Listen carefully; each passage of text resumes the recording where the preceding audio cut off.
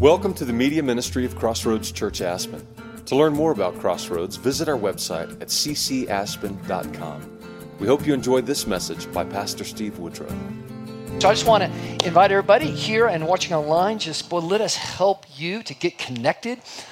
We have multiple community groups. We've got microchurch going on. We've got discipleship groups. We'd love to connect with you. We'd love to help you get connected in these times of drifting, honestly, and of just confusion and everything going. Let us know how we can help you in these times for sure. We want to connect with you. Also, just thanks to those of you and your continued giving and tithing and worshiping. 3 different ways. Obviously, thanks to everybody shifting over to online giving. Remember, we're not raising money. Church is about worship. Our giving is part of what we do to honor our God and rejoice in Him. So thank you for that. All right, we're going to dive in and this morning. And I want to just focus on this issue this morning of, for some reason, there we go, of don't drift, stay sober, is kind of what we're looking at. Don't drift, stay sober. We'll see this is kind of Paul's driving thing as he's encouraging the church in 1 Thessalonians 4. We'll be starting in verse 13 of chapter 4. The tendency to drift. And that's what's happening right now in a pretty massive way. Barna just came out last week. 1 in 3 are not returning to church right now in America. And I say not returning. I don't mean they're not just coming back to large gatherings, but they're drifting from any kind of fellowship context. And there's a lot of reasons for that. Stay sober. In other words, it's easy to get wrapped up today in all of the noise, all of the fear-mongering, everything going on today, and to lose spiritual sensitivity, to remain sober and alert to what God and the Spirit of God, right, is saying to us during these times. And so we're going to be encouraged this morning by Paul's words to the Thessalonians, do not drift. Right, be assured of our salvation and what God has done for us. Make that the anchor, right, for our hope. And do not, watch out, stay sober and alert, right? And the only way these things can happen, as we're going to see this morning, is in the context of Christian fellowship. It cannot happen alone. It must happen, right, in fellowship with each other. So I'm going to dive right in. Let me just pray before we dive into the Word of God this morning. Father, thank you, Lord, for your Word. Lord, I pray that your Spirit of God would come. Lord, all those watching online, those that have gathered here, Father, I pray that we would be just encouraged with the incredible promises you've given us, Lord. Let us lean in and hold on to those, Lord, even more than ever before. Lord, Jesus, you promised where 2 or more gathered, Lord, that you are there, you are present, Lord. You're serious about your people gathering and being together. And Lord, I pray that you would just restore that, Lord, in whatever context, however many groups, whatever size group that can happen, Lord. We need to gather and encourage each other in this time. Lord, I pray that the Word of God, Lord, this morning, that it would come, Lord, like a bolt, like a fiery fire, Lord, inside our soul. Lord, as the early apostles said, our hearts were burning as we heard the Word of God. Lord, I pray that it would just sear deep into our soul and awaken us, Lord, this morning. Father, increase our hunger for your word, Lord, among your people today. Make us hungry for your word, to hear your word, Lord, to follow your will, to hear from you, God. Lord, I pray you'll awaken a new context in your church, Lord, of encouraging each other, Lord, and with your truth and with your promises, Lord, and with the testimony of your power and what you've done, Lord, in our lives. Lord, we love you. Speak to us now, Lord, in Jesus' name. Amen. Amen. All right, 1 Thessalonians. As always, I just encourage you to get back to paper, gang. Lose the distraction of your iPad, your iPhone, whatever it is. Get to the paper so it can be just the Spirit of God in us into the text. It's more important now than I think ever before.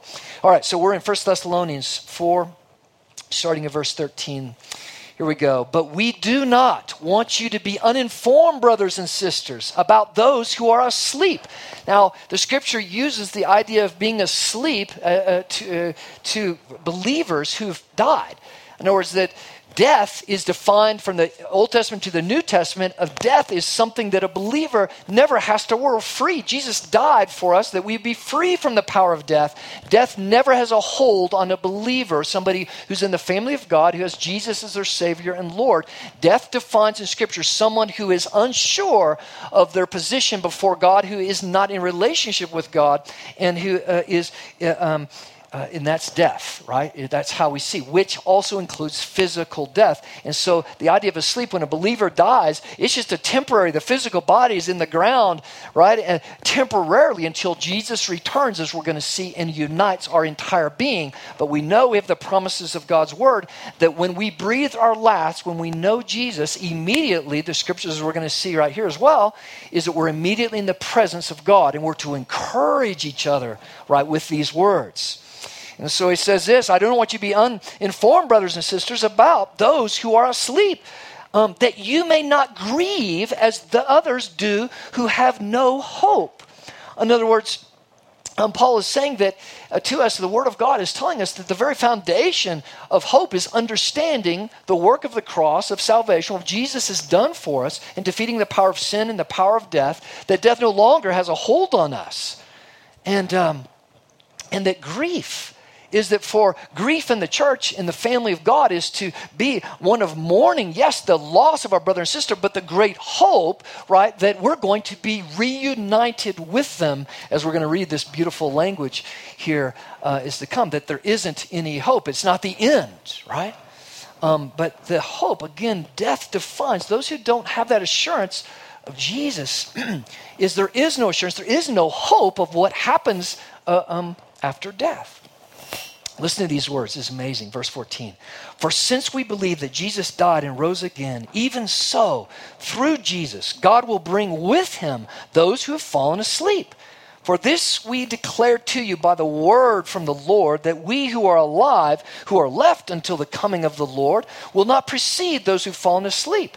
For the Lord himself will descend from heaven with a cry of command, with the voice of an archangel, with the sound of the trumpet of God, and the dead in Christ will rise first. So when Jesus returns, it's going to be this incredible worldwide event. And the first thing that's going to happen is the dead will rise. In other words, those who've already gone, who've fallen asleep, those who know Jesus and who've died and are in his presence, their body is not resurrected yet. When Jesus returns, there's going to be a wholeness. They're going to get their eternal body at that time. That will be the first thing that happens when Jesus comes, all this together in his coming. And he goes on to say this, for the Lord himself will descend. We just saw that.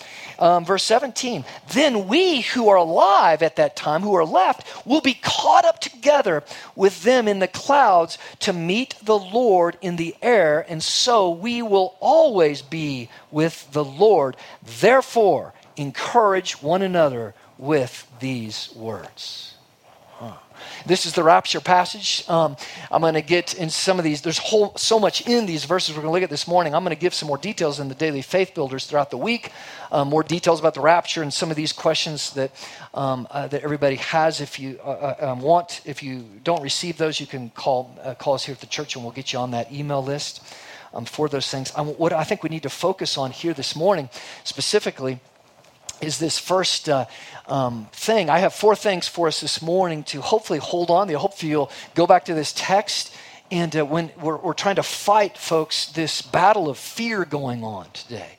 Fear is taking over our nation, is taking over people's lives. And I want to say something very boldly. I think this is, call it prophetic or whatever it is, but what is happening, folks, in our country right now, the very functionality of our society, the structure, the formation of our society is being reformed. Relationships themselves are being reformed and altered, right? Our societal makeup is being altered right before our very eyes. Relationships, how we deal with one another, how we treat one another are being altered more than we'd ever realize. And all of that is being moved on by fear. Okay?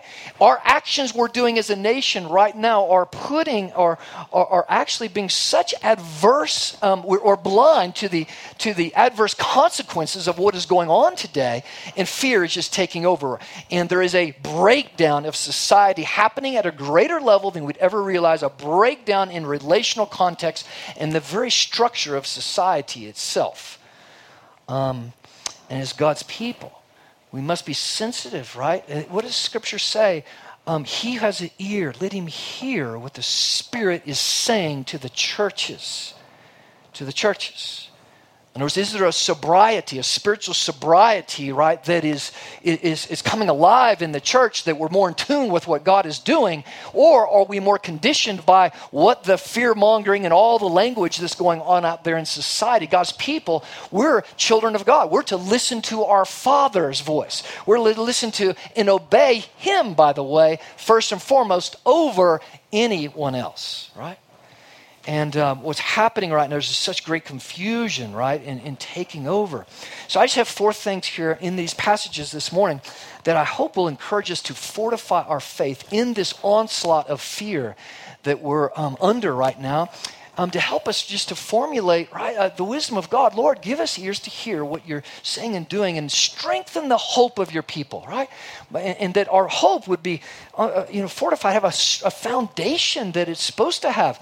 Now, I just asked, after reading this, he ends verse 18 with talking about the rapture, the coming of Jesus, and that we'll be with the Lord, and that those who have fallen asleep, we're to consider it that. We're not to grieve like the world grieves, right, that is fearful of death, is that we are to rejoice and realize this day is coming. And Paul says you're to encourage, church, each other with these words.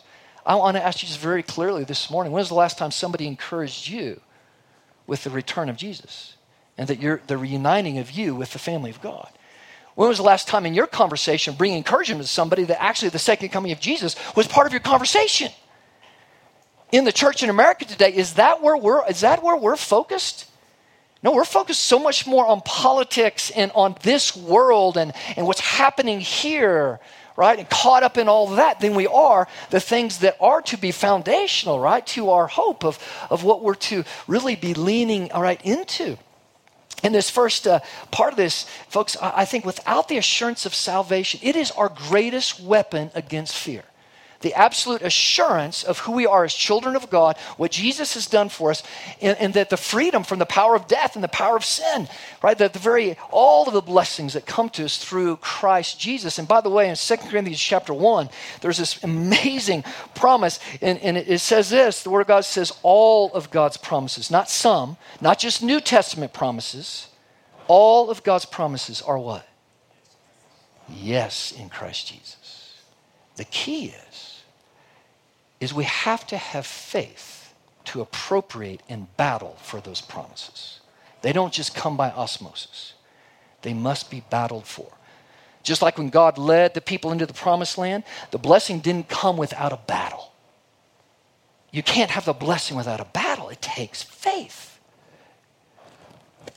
I just wonder, is the church ready for that battle? Are we laying hold of the promises of God, battling for those? Or are we just cowering in fear, right? To just give out to let the world, whether it be the medical world or whether it be the political or whatever it is, to just heed what they're saying rather than, right, let's listen to the Word of God. Let's listen to what God has to say on this stuff, right? Assurance of salvation, folks, it's our greatest weapon against all this fear. And I want to ask those watching and those right who are gathered together is, if you were died tonight, you've heard the old question, how sure are you of your salvation? Sitting here this morning, watching online, how sure are you that if you died, that you would be in the presence of God? Folks, all the scripture, and let me just say, we all battle. We all have times of struggle and with this whole thing of assurance. And the rubber meets the road when we're alone. Nobody's gone. It's quiet. My soul's quiet. I don't have any of the noise of TV and everything else. It's just me quiet before God. And I have to really wrestle with, okay, where's my soul at? Where's my worry and anxiety level at?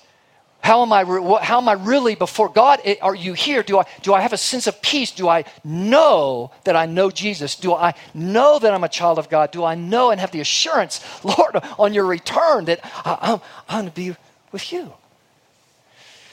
And folks, that's where we have to get.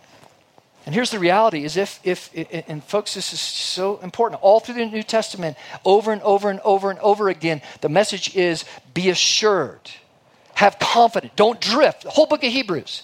5 strong warning passages. Watch out, church. Do not drift. Do not forsake gathering together. Watch out for apostasy. Watch out for the drift. Watch out that you lose your confidence. Watch out you don't fall in the desert like the Israelites did.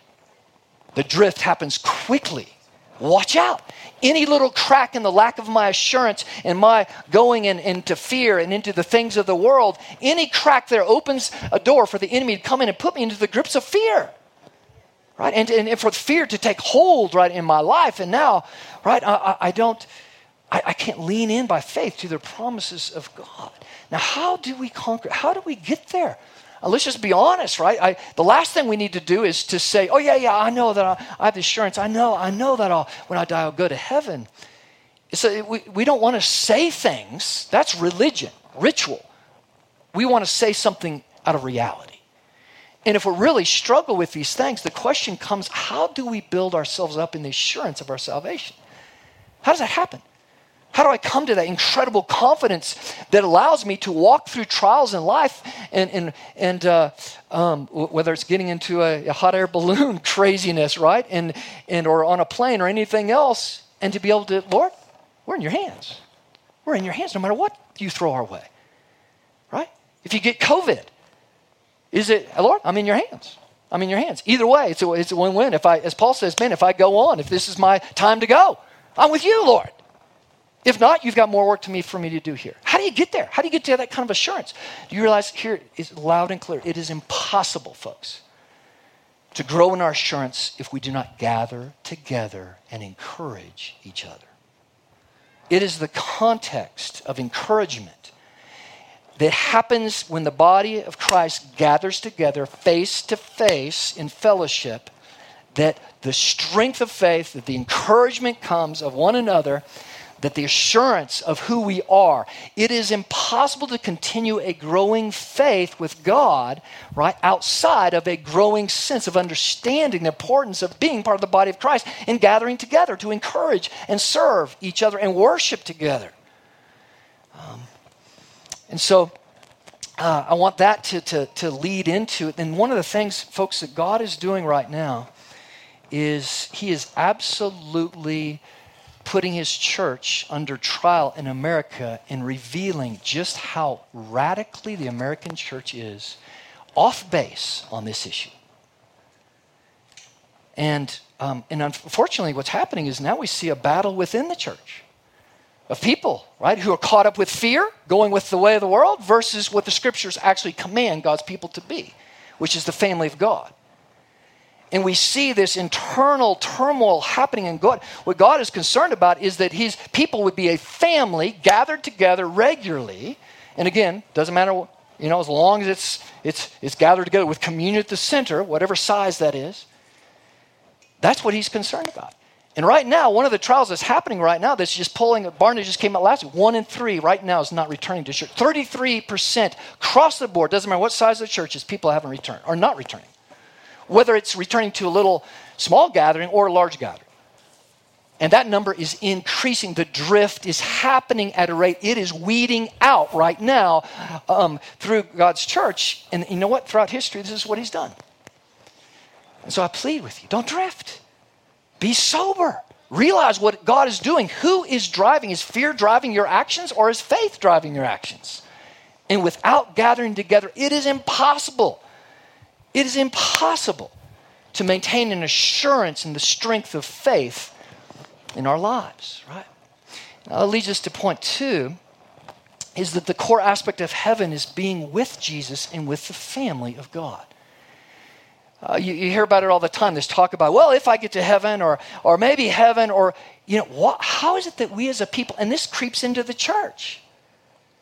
It's amazing how nonchalant we talk about heaven and hell, if we even talk about hell. As a culture and a people, even in the church, how nonchalant. Okay, I'm going to say it loud and clear this morning, okay? There's something 1,000 times worse than getting COVID. I'm telling you right now, folks, let me just lay it out. There's something 1,000 bajillion million times worse than getting COVID, okay? And let me just go a little further. There's something 1,000 million times worse than dying. We need to think about it, church. There's something worse than dying. You know what it is? It's not knowing the Lord. It's not knowing the Lord. And until the church wakes up to that reality that the greatest thing in all of life that we're willing to lay our lives down for is knowing Jesus as Lord and Savior, and that he has been in his hands for all eternity. And right now, what happens in the church and society, right now what's driving society is the scariest thing, the worst possible thing that could happen is you get COVID. That's not the worst, not even close to the worst thing that could happen. Right? Death is worse, but there's something even worse than death. And until the church realizes that the worst thing that could possibly happen is if somebody goes through this life without the assurance of knowing Jesus. That's the worst colossal thing. As we're going to read here, the consequences are unfathomable.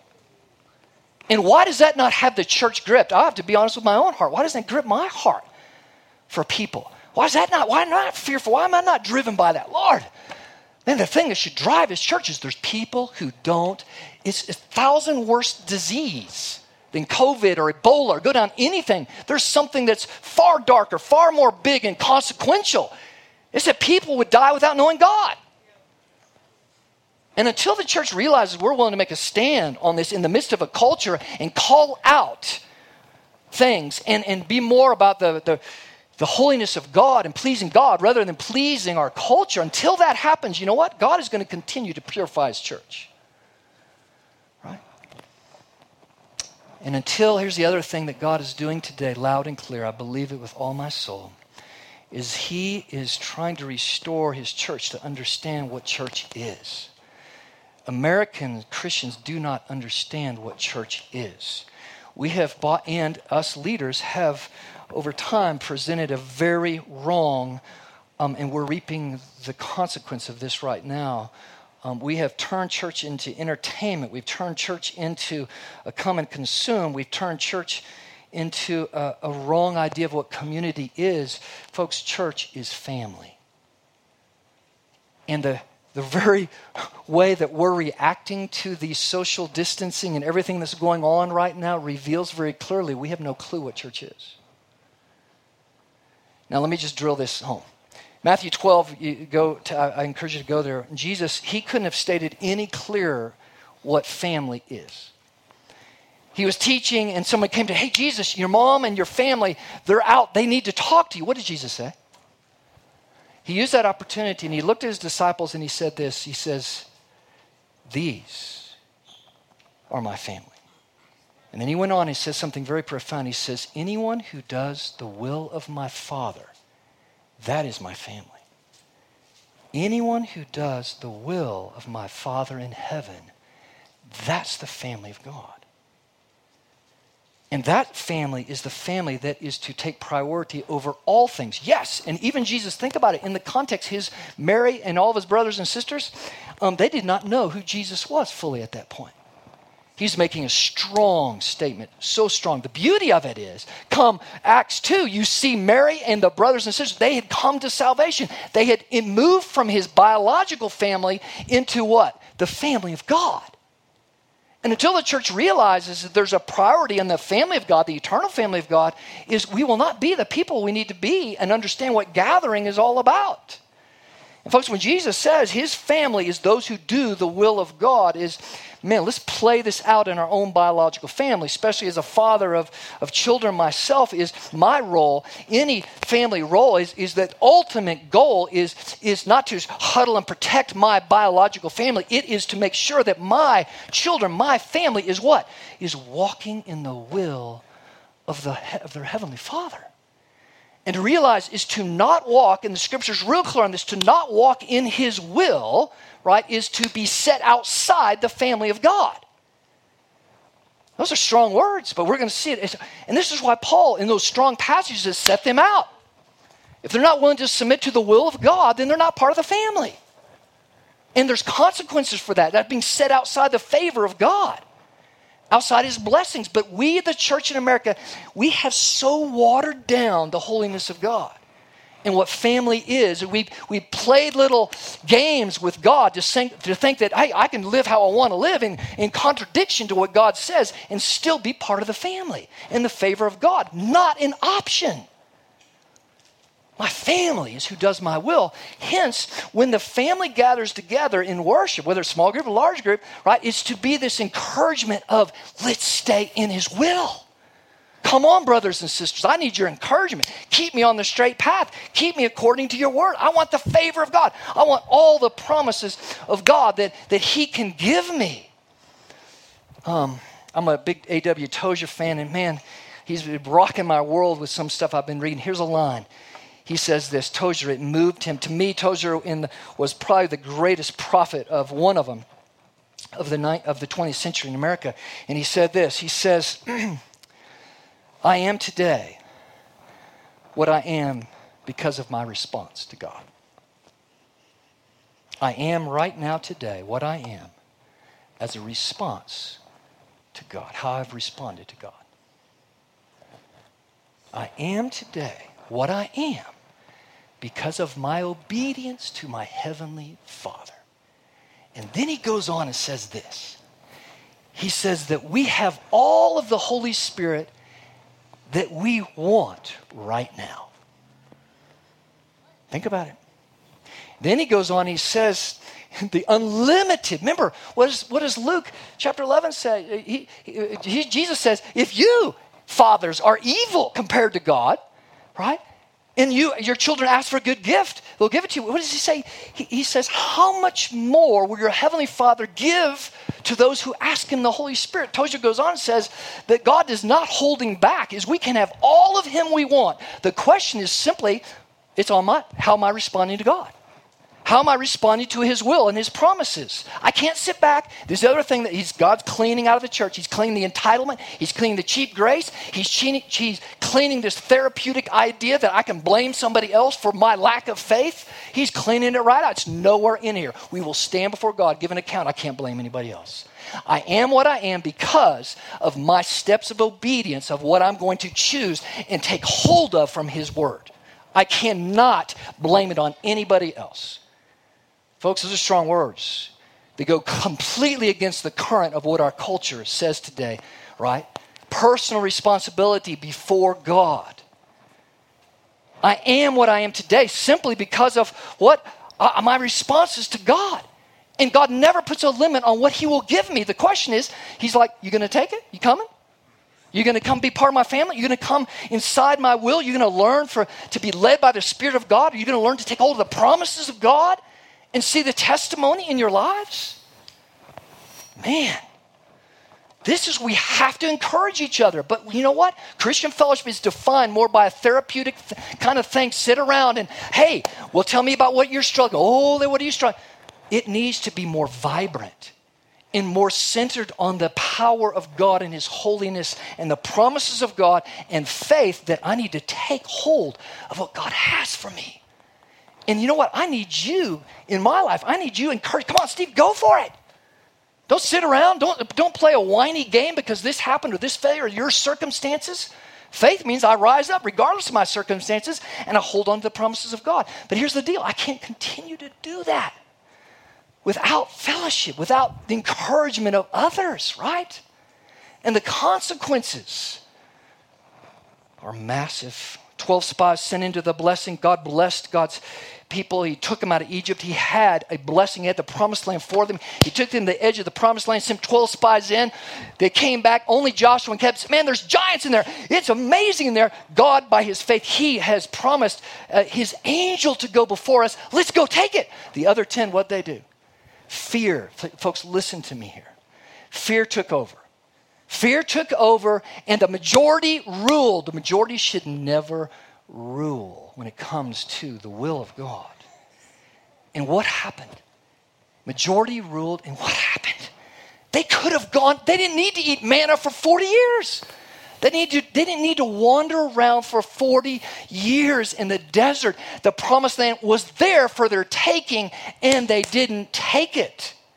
And all of them died in the desert, except Joshua and Caleb because of their faith. Wow. Folks, sure, we're in our own lives, am I taking it? Fear is taking it. There's no difference today, man. The church is put at the edge of the promised land, and God's saying, church, what are you going to do? You going to buy into culture? You going to water things down? Or are you going to step in? And take faith and go with the spot.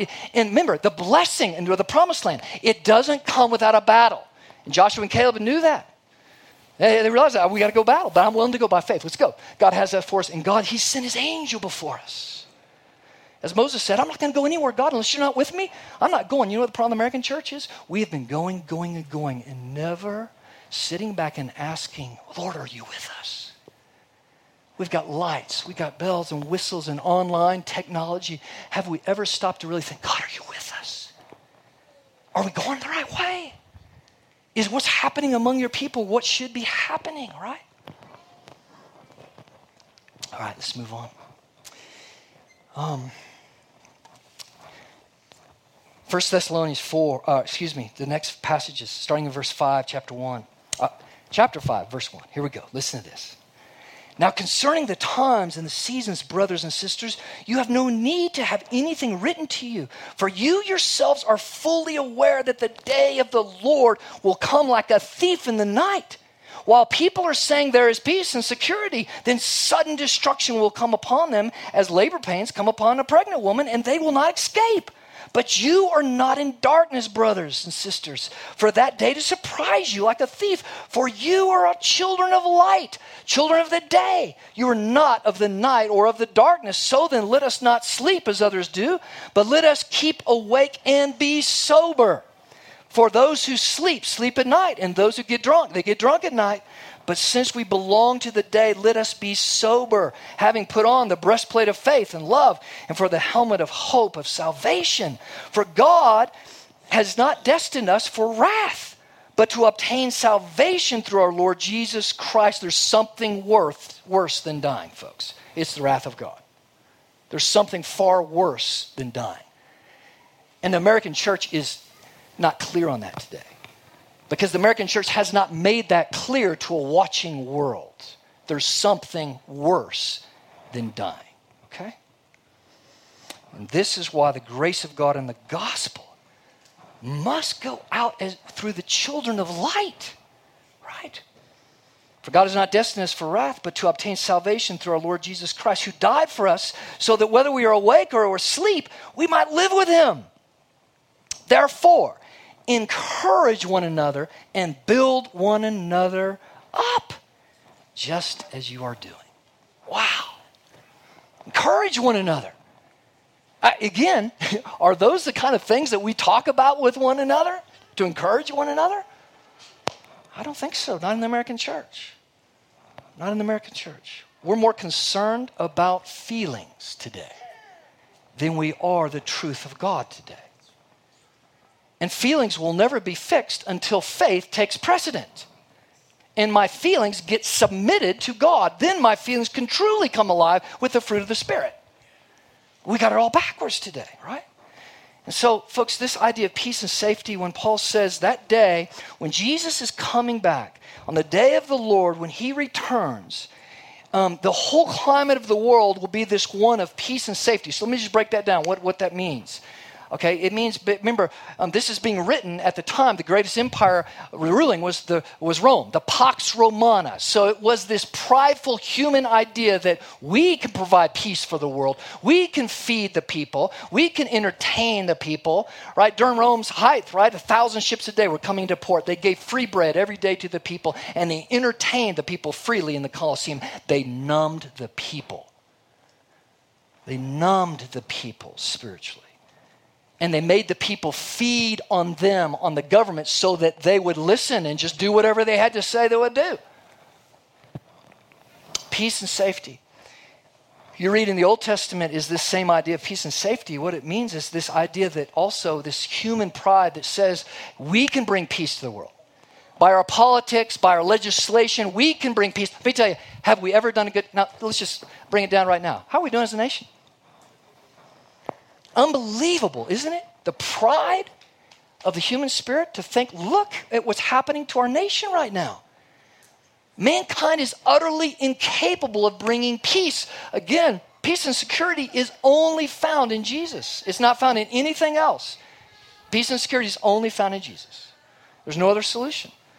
But we keep, as a culture right now, and as a nation, right, keep Keep this prideful thing. And what reveals where the level of that goes, and this is where we're at today, folks, in our culture, is that we think that we're immune from the wrath of God.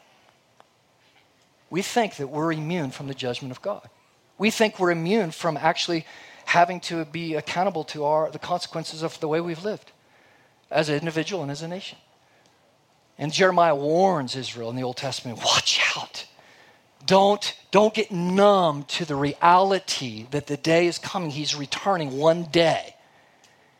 Don't get caught up in the cries of social justice, of peace and safety, that we can bring about this change and change the world. No, you can't. You will end all of those attempts in great disillusion unless behind them, right, is the spiritual justice of the gospel to change hearts, right?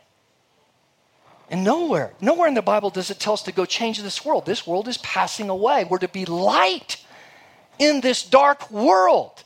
We're to be separate from the world. As it says, you are not children. If you know Jesus, you're not children of darkness. You're children of light. And you're to live accordingly. And that's why he goes on to get very practical with the sobriety issue. He's mainly talking about spiritual sobriety, but he uses the idea of being drunk, intoxicated with anything that would numb me, right, to the reality of the spiritual realm, right? You know, the old saying, right, nothing good happens after midnight. The older I get, I think nothing good happens after about 10, but, there's a reality to that, isn't it? Why do we sleep at nighttime? There's a reason why we sleep at nighttime. From the very beginning, I'll do this in my daily faith to break some of this down more, but all right, there's this great move through the beginning of Scripture. God created light. He didn't create darkness. Darkness is the absence of light, right? In heaven, there is no darkness. God's glory will outshine the sun. How glorious, right? How glorious. So live, church, as children of light in a dark world. And don't buy the lie that you can change that darkness. It's dark. Your role, our role, is to be a light so that other people, would be attracted to the light, not the darkness. That they would, in their lives, see Jesus and experience the only one who can bring ultimately, right, peace and safety in their lives, that no one else, right, can bring that. Only God, right, can bring that. Does that make sense, gang? Peace and safety, only Jesus can bring it, folks. Only Jesus. Final thing in this is, light fades into darkness, folks, if we do not stay sober. How many Christians, the church in America kind of tried to live in this gray zone, right?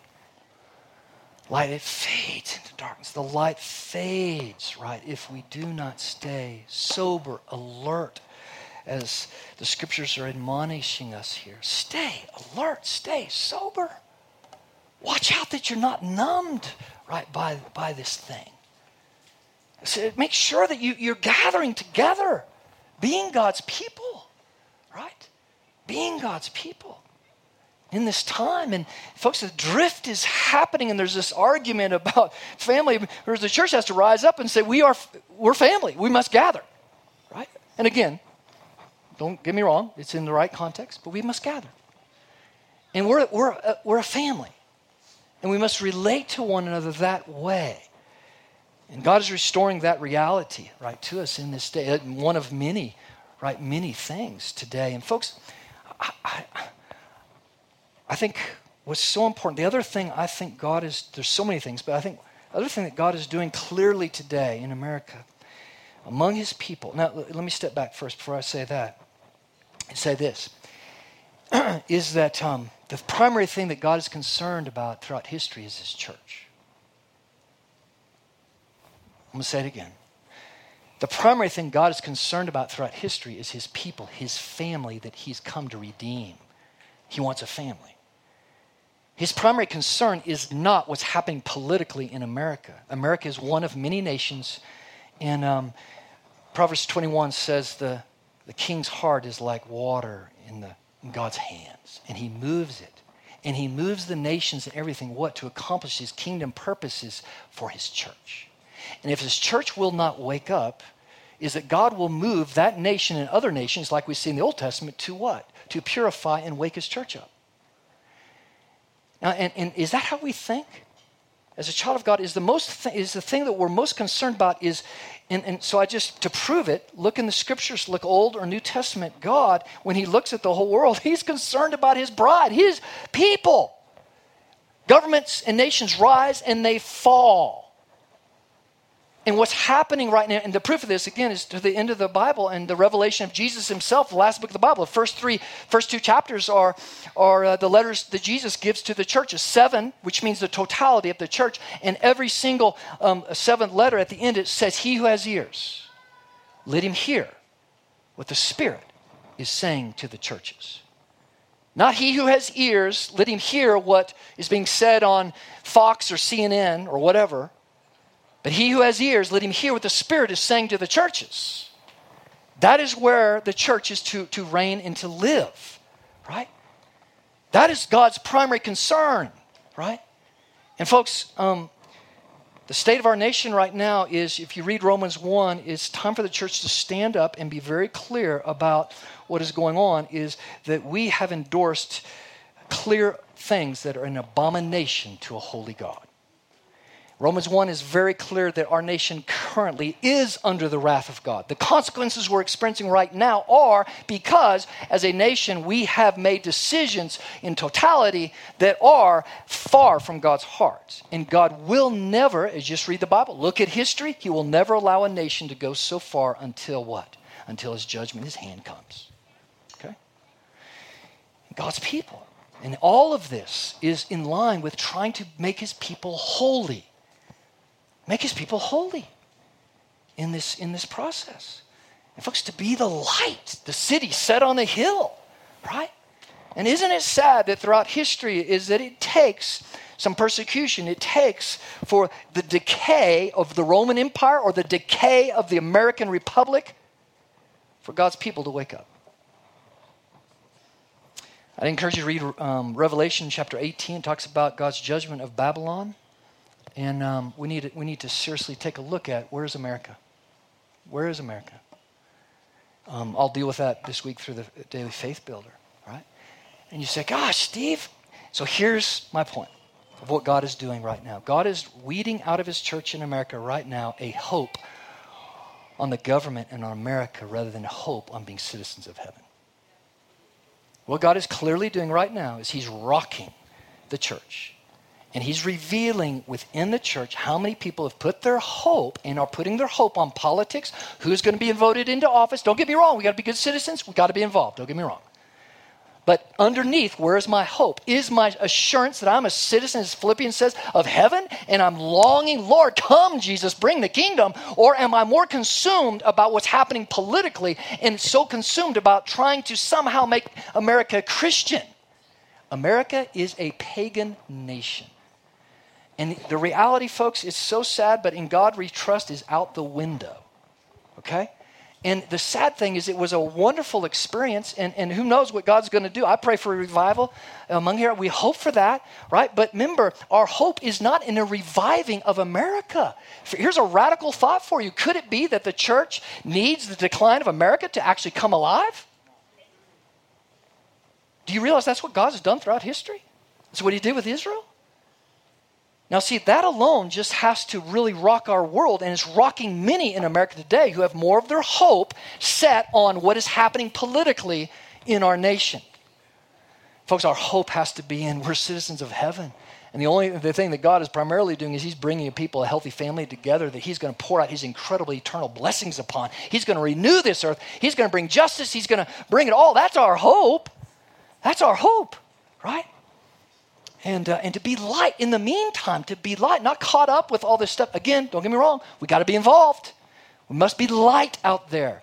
Because remember, there's something far worse than America declining. There's something far worse, right, than the society we have grown to love fall apart. There's something far worse. What is that?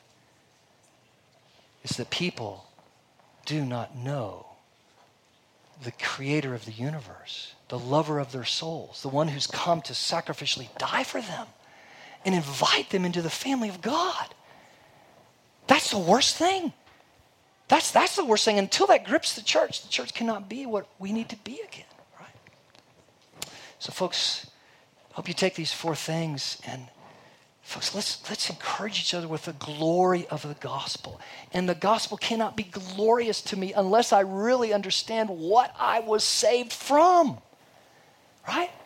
I don't understand grace unless I understand the magnitude and seriousness of sin and what Jesus had to do for me. And the problem in America is we've tried to celebrate that. We've tried to celebrate the gospel without the repentance, without taking sin seriously. We can't do that. And we're to encourage each other with these words, right? With these words. Build up, as he says, each other with these words. Man, what is my hope, And so in conversation, when we get sideways, and we all do, I do it myself, I get sucked in, I take the bait, I go after that, And we need to encourage each other. Hey, let's end this let's change the conversation. Let's make sure, man, we got a solid thing of foundation. When we engage people, our main concern should not be their political persuasion or whether our main concern is, do they know Jesus? Do they know the one who loves their soul and who's come after them to rescue them? That must be restored in the church, right? So, Father, we just thank you this morning. Lord, I pray you just take this word like a burning ember in our soul, Lord. Set us on fire, Lord, for your glory. Restore your church, Lord.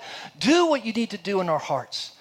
Among your people in this time, Lord, fortify our hope.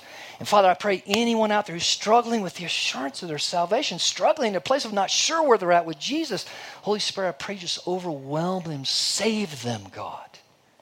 Overwhelm them. Let them know they can run into your arms just as they are. And your grace will wash over them, God. Lord, we love you. Holy Spirit, now we just ask in this time, we're going to just encourage each other just as you've called us to. The body needs to encourage each other. And Lord, I just pray, Holy Spirit, you'll just come into this time. Lord, we lay hold of that promise where 2 or more are gathered. You're here, God. We want to experience you. We want to rejoice in you. We want to rest in you. Lord, we want to be healed in you. Come, Holy Spirit, now. In Jesus' name. Amen. So just every week we've been trying to be obedient to what God says in his word, and we're to encourage each other. There's 2 mics up here. And we had some phenomenal testimonies and just encouraging. One prophecy this morning, and it was. I just claimed that's mine. I needed that. It was just awesome. Just dealing with sleep, just the battle of sleep and attack right now at nighttime, and it was amazing testimony. So, man, whatever's on your heart, man, it could be people got up, if it's a word, a passage, a promise of God that you've laid hold of, a testimony. Remember, this isn't a place for politics. This is a place for the kingdom of God, the promises of God. Keep it short. We're to encourage each other, right, in this time. But, man, let's just take some time now, be quiet before the Lord, trust that his Spirit is going to come and encourage us and be with us. And let's be available. Lord, let me be available to encourage my brothers and sisters and bring a word, right, as we're led. So let's enjoy his presence and just come and share as the Lord leads.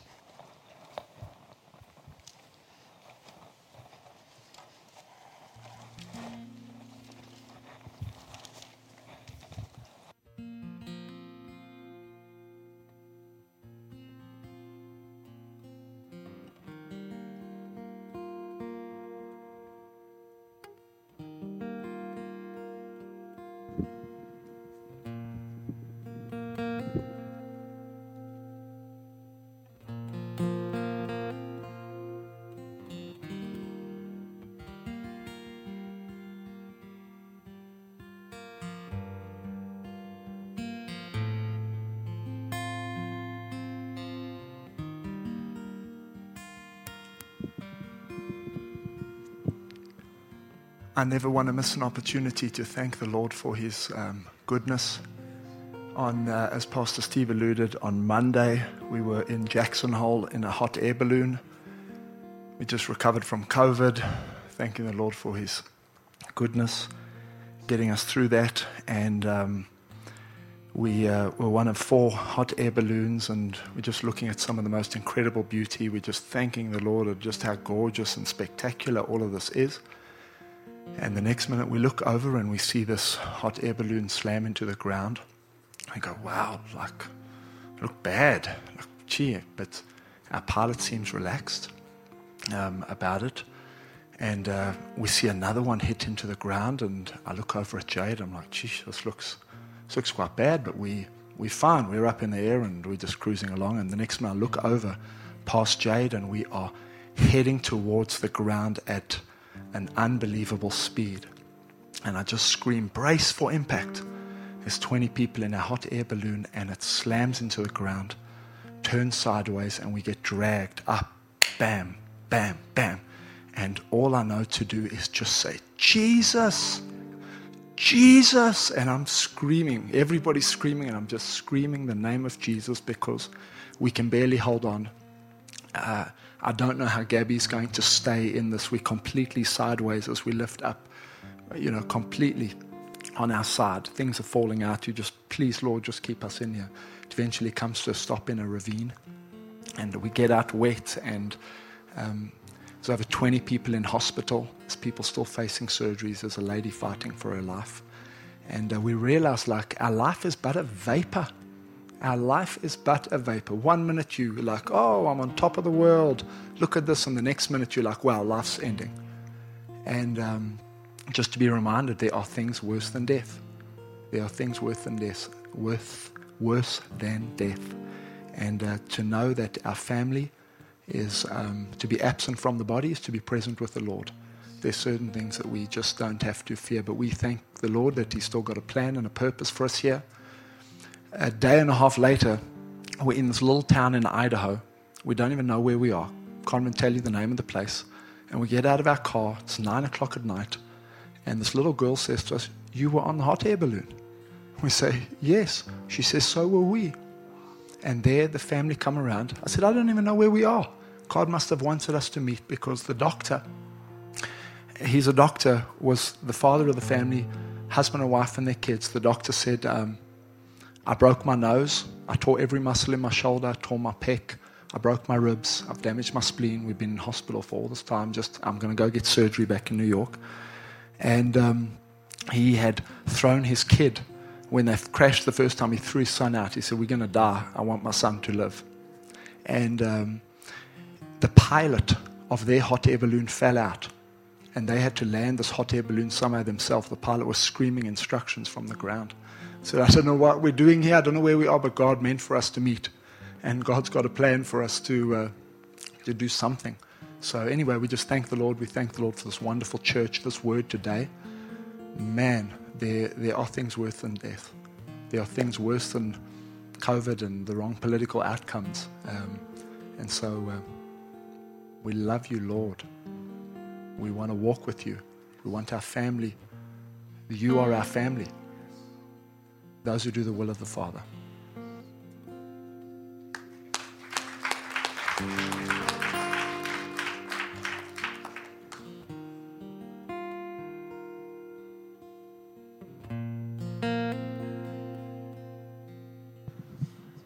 Okay, I had an idea while Pastor Steve was talking, and then I want you guys to pretend with me for a second. Bear with me.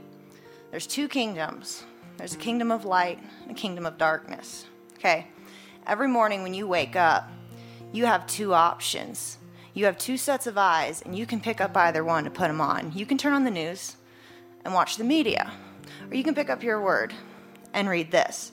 These are your two lenses, your two pairs of glasses, so to speak.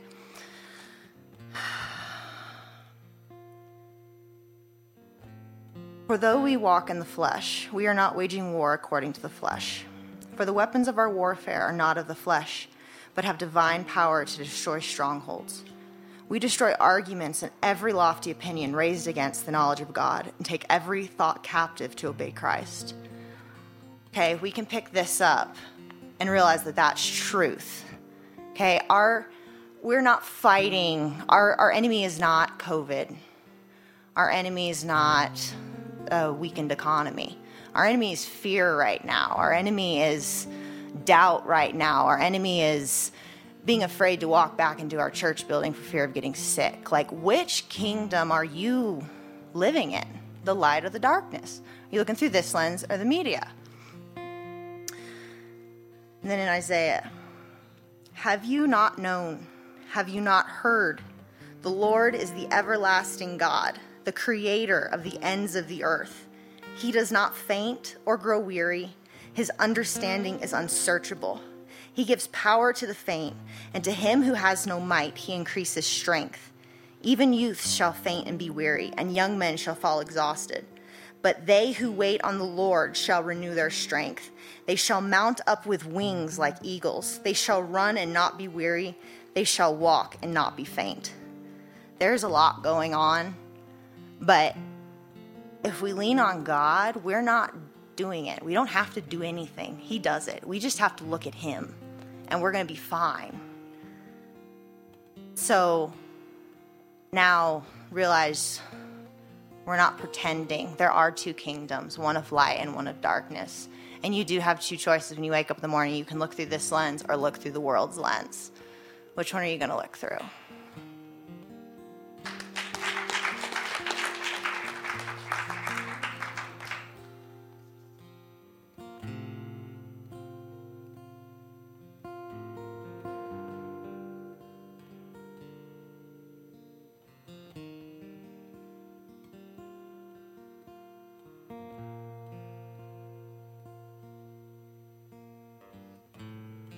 Let's stand together, if you will. Ariel, thanks for that. Clint, thanks for that, brother. I want us to take just a moment before we depart here today, and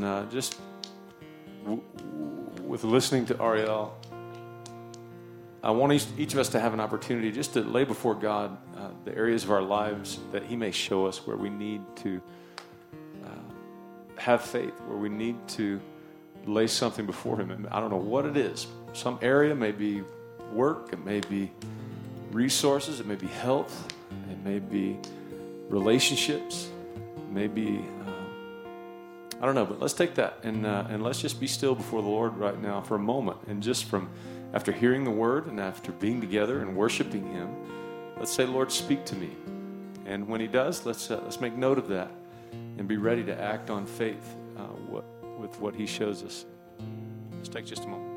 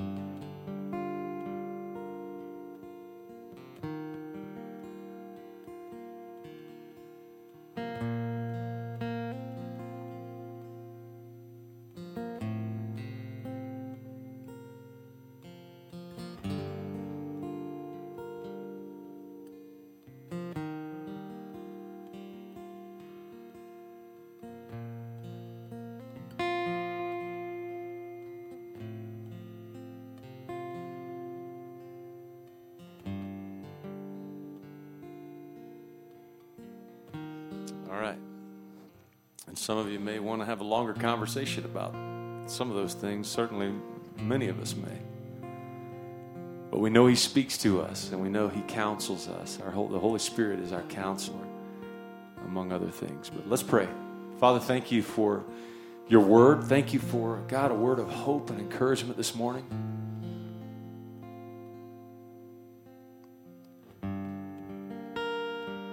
Lord, you hold our lives in your hands.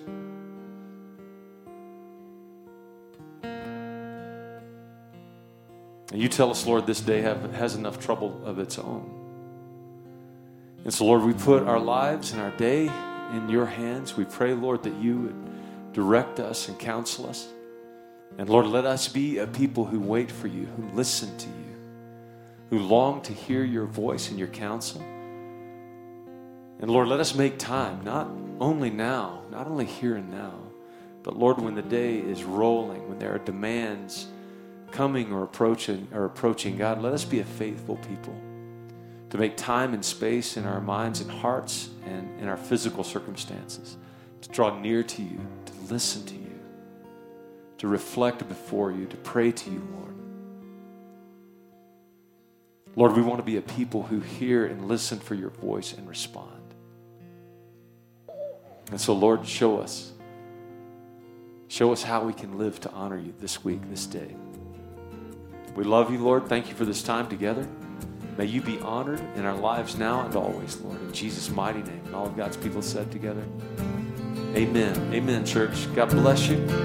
Thank you for listening to this message. To hear other messages or learn more about Crossroads Church, visit our website at ccaspen.com.